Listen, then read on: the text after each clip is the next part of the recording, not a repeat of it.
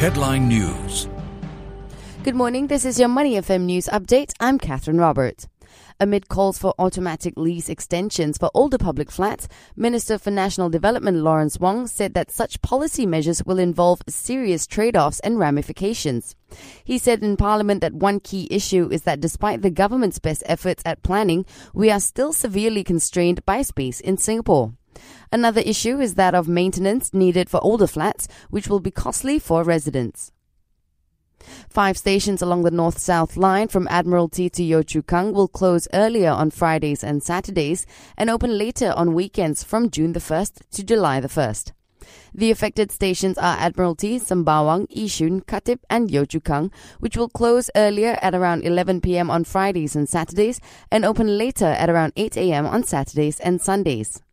Train operator SMRT said the adjustment in operating hours is to facilitate maintenance and rectification works along the NSL.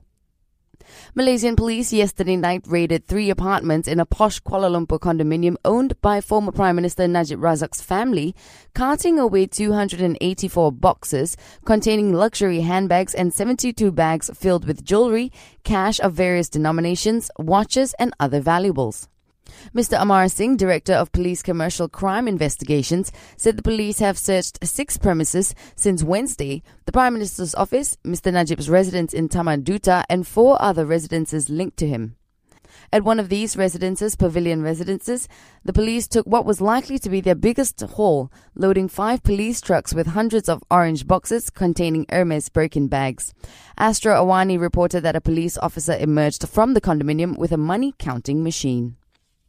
Russian President Vladimir Putin held a rare meeting with Syrian leader Bashar al-Assad yesterday and said the military success in Syria allowed for a large-scale political process leading to the withdrawal of foreign forces and reconstruction of the country.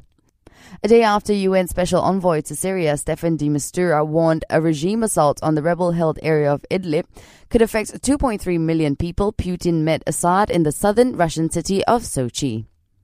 And that's it for your news update. Get more breaking news from the Straits Times or the Business Times.